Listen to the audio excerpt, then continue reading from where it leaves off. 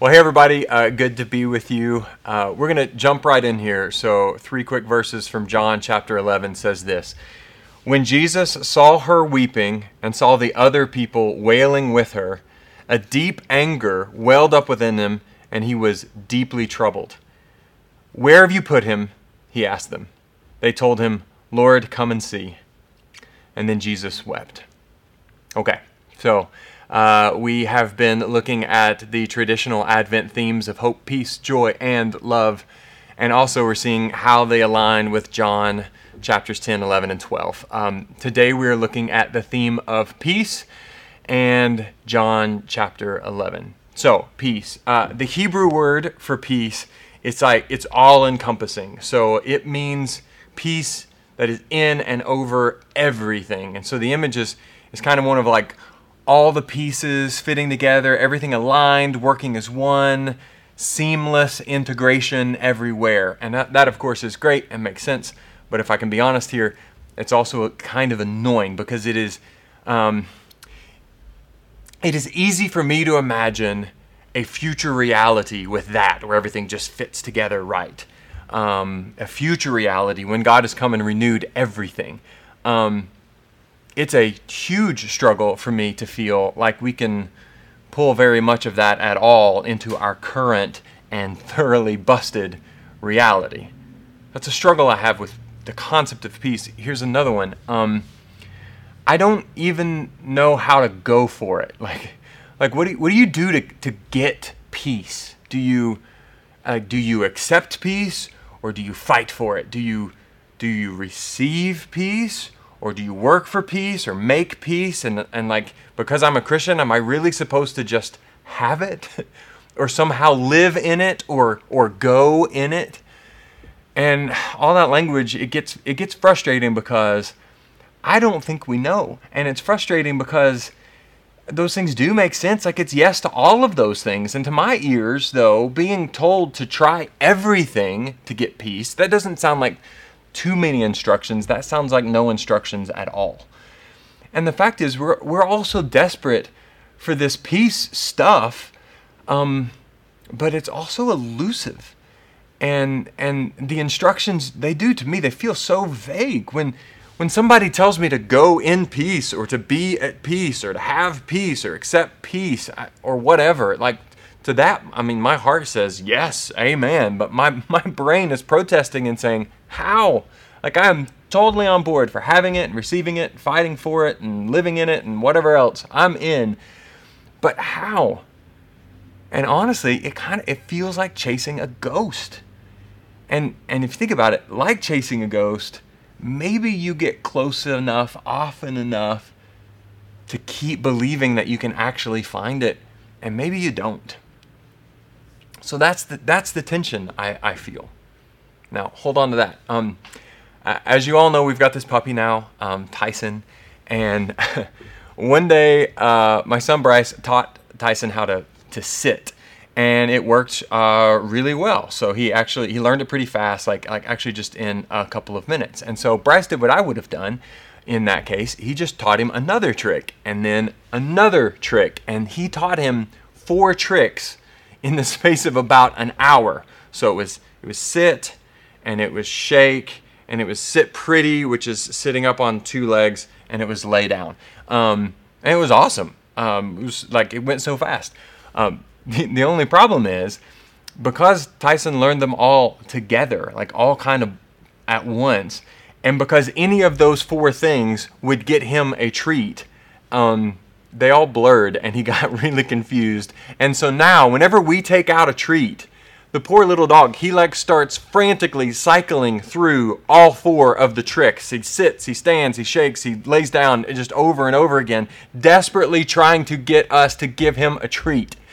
And it's kind of cute. I'm kind of glad it happened. But it's also kind of pathetic, as he's trying so hard to get what he wants. Like, what do you want me to do? What do you want? I'll do whatever if you'll give me that treat. Now, look, I think that similarly, many of us have heard about Christianity providing this peace, and we're so desperate for it that we end up just like cycling through every religious trick that we know, trying to get what we want.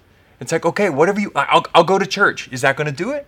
What if I pray? What if I pray a lot? What if I read the Bible? What if I give away some money? Is that going to do it? Like, I will do anything to get some peace. And I think we end up missing the point of all of those things, and also probably not finding any peace either. I officiated a funeral recently, and I shared this frustration, which for me is pretty intense. Like, how am I supposed to tell people who are grieving how to go find peace? That feels vague to me. Now, speaking of funerals, we're in John chapter 11, and in John chapter 11, Jesus goes to a funeral for his friend Lazarus. And when he gets to this funeral, he finds people busy doing what they do when they're trying to cope with loss. So if you've been to a funeral, like, some people are eating, some people are really busy just trying to figure it out, make it all go. Some people are intentionally talking about Lazarus. Other people are intentionally talking about anything but Lazarus. And some people are weeping, and some people are inconsolable. And here's the thing, theoretically, they're all trying to do whatever they know to do in order to get some measure of peace while they're grieving. Now, Jesus comes to this funeral, and as you probably know, he came in order to raise Lazarus from the dead. Okay? He was about to turn the funeral into a party, and he knew it. Like, it was all going to be okay. But before any of those theatrics, Jesus went and found Mary, who was in complete agony. And Jesus sat down next to her, and he wept with her. He entered into her grief, which is a really important concept for us to hold on to. He entered into her grief. Now, you can't miss this, so lean in. Jesus knew it was all going to be okay, all right? He knew the party was about to begin, but Jesus still sat with her and wept with her. Listen, just because things are going to be okay doesn't mean that they are okay. If you ever thought about this, but we tend to comfort the grieving reflexively with, shh, it's okay, it's okay. So we shush them in order to stop the expression of the grief, and then we tell them that it's okay when it's not. Now, we know it will be okay. Jesus is renewing all things, but it's not okay in that moment. And here, Jesus knew for a fact that things were about to be a whole lot better, and soon. But he did not shush her and tell her it was okay when it wasn't okay. He sat down and he wept with her. I want you to think about this. Guys, if God didn't comfort us whenever he knew that things were going to work out, then he would literally, think about it, he would literally never, ever comfort us. Jesus knows that all things are being worked out. He knows that he is making all things new. And because of that, he knows things are coming together. They are culminating. His plan is coming to fruition. But he also knows that we are finite. And he understands what it's like to live in that, and that just because things are going to be okay doesn't mean that they are okay. And so he sits with us, and he weeps with us. And he makes sure that we never ever have to mourn alone. Now, again, Jesus knew he was about to raise Lazarus, but he was still deeply sad. And the Bible also says that he was really angry. Now, the English translations tend to downplay what the Greek actually says, which is that Jesus was boiling with rage. Like, he was angry at death itself.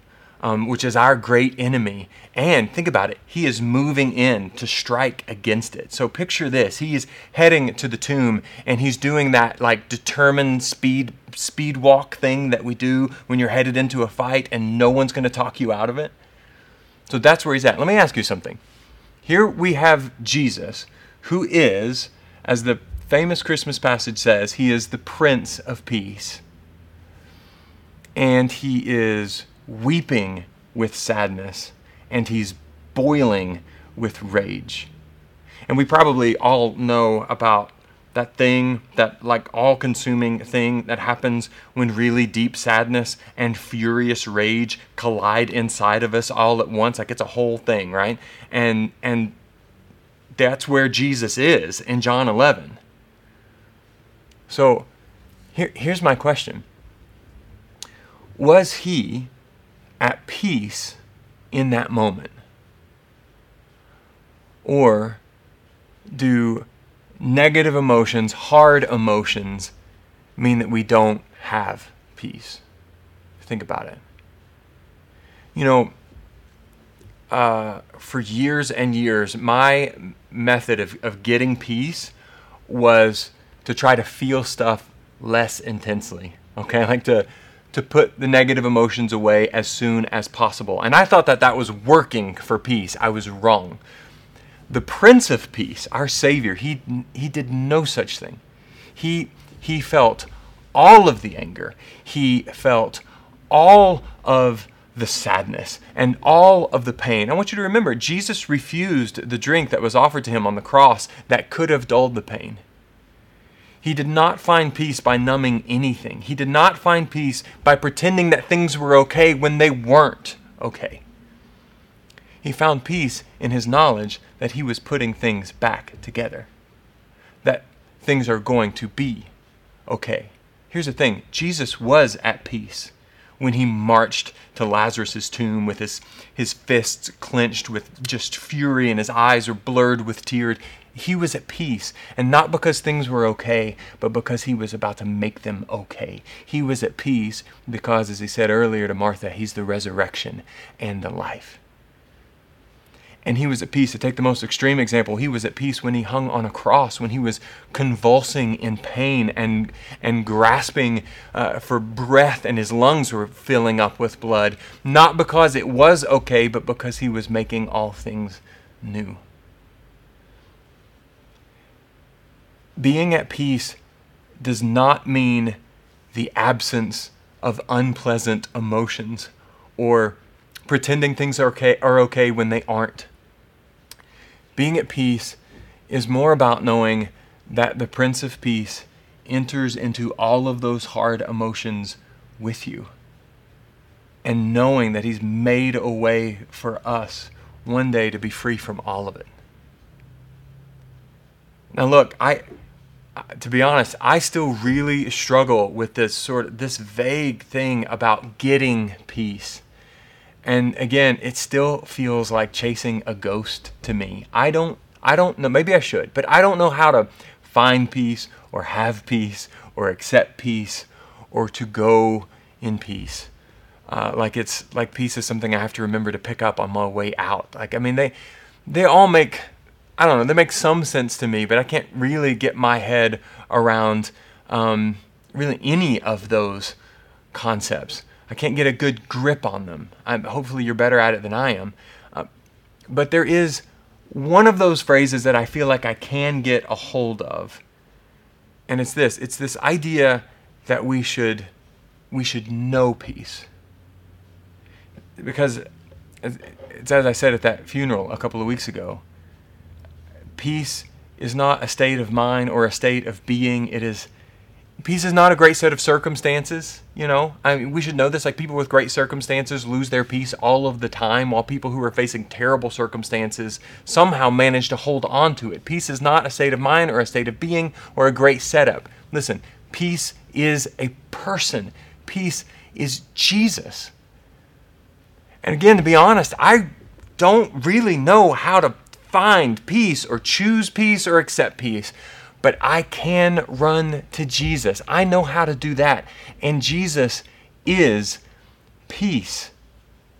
And he's not abstract. He's not a concept to me. He's my Savior. He's my King. He's my best friend. I can't make myself feel okay when I'm grieving or scared or angry and my brain wants to panic or to numb out or explain it all away. Like I don't have any tips or tricks for any of that. But I do know how to turn to Jesus. And when I don't have peace, he is peace. And listen, I think that works. If you're anything at all like me, then you can't just conjure up peace in the midst of a storm. You can't summon it. But you can go to Jesus, and he will either calm that storm, or he will sit with you and hold you until it passes. And either way, that's peace. Now, I recognize, stay with me here, that me saying turn to Jesus might sound as vague to you as saying find peace. And honestly, I only have my experience to address that. And here it is. I have tried so many times to find peace or to have peace or to get peace, and I've just never managed it. It's just never worked. But anytime I have ever turned to Jesus in any way, he's always been right there. So if I turn to him in prayer or worship or in confession or in desperation or in anger or in confusion or in mourning or in grief or in joy, he's always there. I don't know how exactly to tell you to turn to Jesus except to say, hear me, that any sincere attempt to do so will be accepted.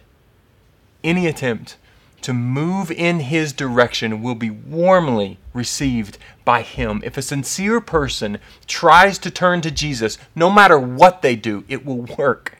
Because, here's the secret, the sincerity is actually all he needs. And I love Revelation 3 says it so very plainly. That paints the picture. He is standing outside, knocking on our door, waiting to be let in. There are no tricks to turning to him. It is only the choice to do so. And hear me, all attempts from there are successful. Look, maybe you can't go and find peace, but you can know him, and he is available. And I hope that you will. Amen.